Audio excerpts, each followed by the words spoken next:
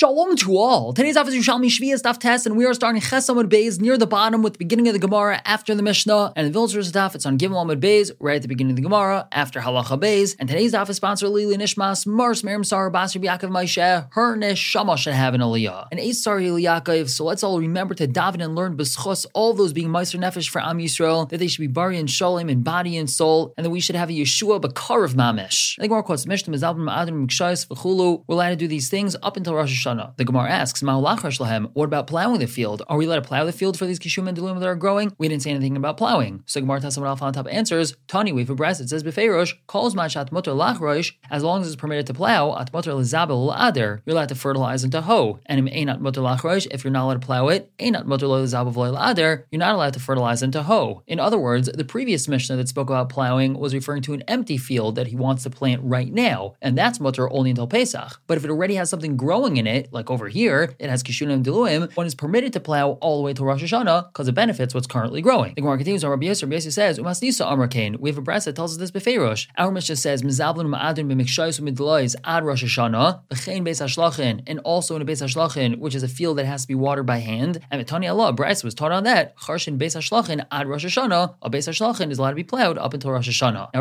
Rabbi says, ad lifnei Rosh Hashanah shlosh yamim, it's allowed to be plowed up until Rosh Hashanah, only up until 3 days before Rosh Hashanah. And why is that? In order that he could plant a seed and that it takes root, because it takes 3 days for the seed to take root, and also v'yita, to plant a tree via sharish and have that tree take root as well. Rabbi holds that we're only allowed to do this up until 3 days before Rosh Hashanah. The Gemara just asked on Rabbi's shita, and the proper girsa is v'ilan aisash rashal l'shlesh yamim. It only takes 3 days for a tree to take root. Rabbi used the lashon of v'yita, which means to plant a tree, and he seems to say that we're allowed to plant a tree 3 days before Rosh Hashanah because it only takes 3 days for it to take root. How does that make sense? It doesn't take 3 days for a tree to take root. So Gemara answers that we're not actually talking about a tree. Rabbi says, Ad lifnei Rosh Hashanah shloisha, the proper girsa is yamim. A person's allowed to do this up until 3 days before Rosh Hashanah, kadeshi yizra oirez v'yashrish, so that he could plant rice and it will take root, or v'yita oirez v'yashrish. In other words, when he used the word v'yita, planting, that doesn't mean to plant a tree, it means to plant rice, and this word yita is used sometimes for rice planting, and it does take rice only 3 days, and we had said in the Mishnah miyablin, what is that? The Gemara explains, mavirnis hayabayles, that's removing a yabayles, which is like a wart, it's some sort of growth on the tree which is not good for it. Mefarkin, we can remove, what is that? Ba'alin, that's leaves that are no good for the tree, they're weighing it down, so we can take those leaves off. Ma'avkin, the Mishnah said, what's that? Aisila avak, we could put dust or dirt on the exposed roots. And ma'ashnin, what's this? Mitanin law, we put smoke near the tree in order to get out all the worm. And Tani, we have a brisa that says, mechavnin mitzadidin, we can be mechavein and mitzadid. What does that mean? So mechavnin means, mechavnin law, we can direct the tree, which means we could put it straight. If it's leaning towards one side, we could pull it and make it straight. Mitzadidin, what does that mean? So Chavraya Amri, the colleagues in the Beis Medrash said, Aisala daikrin, that's a proper girsa, we can make a fence of thorns around it to protect it. Rabbi Yosef Aimer, Rabbi Yosef comments on how making a tree straight, Tailala Evan, we can hang a stone on it. In other words, this tree is leaning one way, so we bend it back all the way the other way in order to straighten it out, and then we hang a heavy stone from it so it doesn't bend back to its original position. Furthermore, Tani, we have a brass that says, Mevatrin u'mishamtin, we can do these things. What's that? So Kainim Hasnisa, this is what the brass is telling us, Mevatrin bigefanim. Mevatrin means to release or to remove, and that's referring to gefanim, grapevines, meaning if there's vines growing too close together, we can take some of those vines out, and this is even on Shemitah, because this is just maintenance for the vines. U'mishamtin bekanim, when we say mishamtin, that's the same thing. It means to remove something that's growing too close together, and that's just the word that's used in regards to kanim, which is reeds. And we continue explaining this. Makam shenagul levater l'shamet kaidim l'chag, in a place where the minig is to remove these things before Sukkot, mevater mishamtin kaidim l'chag. So we're allowed to remove them before Sukkot, and this is even on Shemitah, as we said. La'achar chag, and if it's a minig to remove them even after Sukkot, mevater mishamtin la'achar chag, so we can remove them even after Sukkot. Now Reb Shimon qualifies this and says, Ubavad min abika u'lamala, this is only if he cuts it from the bika and above. A bika is the knot. We know that as a tree or a reed or a grapevine is growing, so there's little knots in the wood, and so he's only allowed to cut it up until the lowest knot. He's not allowed to totally uproot it from the ground. Now Rabbi Yirmiyah says b'shem Rabbi Shaya, and Rabbi Yaakov bar Acha says the name Rabbi Yossi bar Chanino, who says b'shem Rabbi Chama, avoid Rabbi Shaya, the father of Rabbi Shaya, the noitas hakvutz and ima, he could take everything that's gathered along with it, meaning he's allowed to take all the offshoots and all the branches that are attached to this thing that he just cut down. Now continue to explain the Mishnah. Rabbi Shimon had said,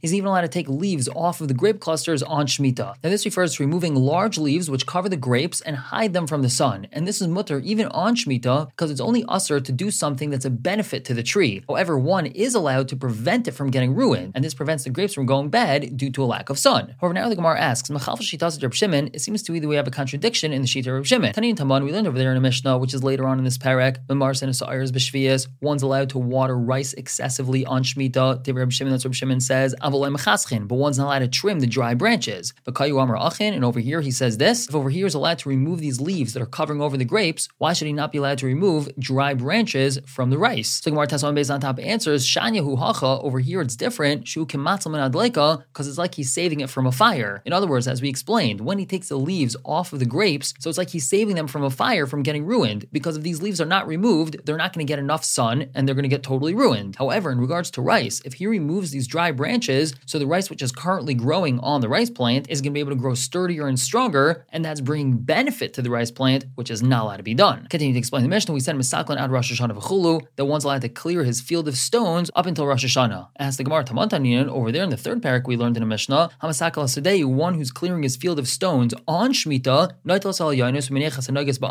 he could take the upper ones, but he has to leave the ones that are touching the ground. But over here we say this, meaning our Mishnah is telling us that we're only allowed to clear our field of stones up until Rosh Hashanah, and there's no clearing the field of stones on Shemitah, but that Mishnah says clearly that one is allowed to clear the field of stones on Shemitah. So Rav Yana answers, Kan B'tolish, Kan B'mechubar. Over here, meaning in that Mishnah over there, we're referring to stones that are detached from the ground, meaning they're just lying loosely around and they're not stuck into the ground, so we're only allowed to remove the upper ones, but not the ones that are touching the ground. However, in our Mishnah, we're talking about stones that are in the ground, they're stuck into the dirt, and he has to really uproot them, so that's only allowed to be done up until Shemitah, because that's like the ones that are touching the ground in that Mishnah over there. Now, going on to explain the last part of the Mishnah, Reb Shimon had told us that as long as I'm allowed to do avodah on the tree, I'm allowed to be mefasel the tree. So on that, Amar Rabbi says, Havin and Savrin Meimar, we originally thought to say, to Reb Shimon, the proper girsa is K'Rabbanan, that Reb Shimon holds like the Rabbanan of the Mishnah, meaning he holds like the Tanakama, and which opinion of the Tanakama we're referring to? B'kirsum, when we're talking about trimming the dry branches, if you turn back to the Mishnah on Chesam and Beis, you'll see that Reb Shimon is the last opinion, the second to last opinion is Rabbi Yeshua, and the first opinion is the Tanakama, the Rabbanan, Mekarsamin, Mizardin, Mufaslin, Ad Rosh Hashanah. Rabbi is telling us that originally they used to think that Reb Shimon and the Rabbanan were saying the same thing, and that means the Inun trained Tanaim, these two Tanaim, Reb Shimon and the Tanakama, they both hold the same thing, Mesaklin, Ad Rosh Hashanah, Mekarsamin, Mizardin, Mufaslin, Ad Rosh Hashanah, Kirabanan. They're both one in the same opinion, whereas Rabbi Yeshua says,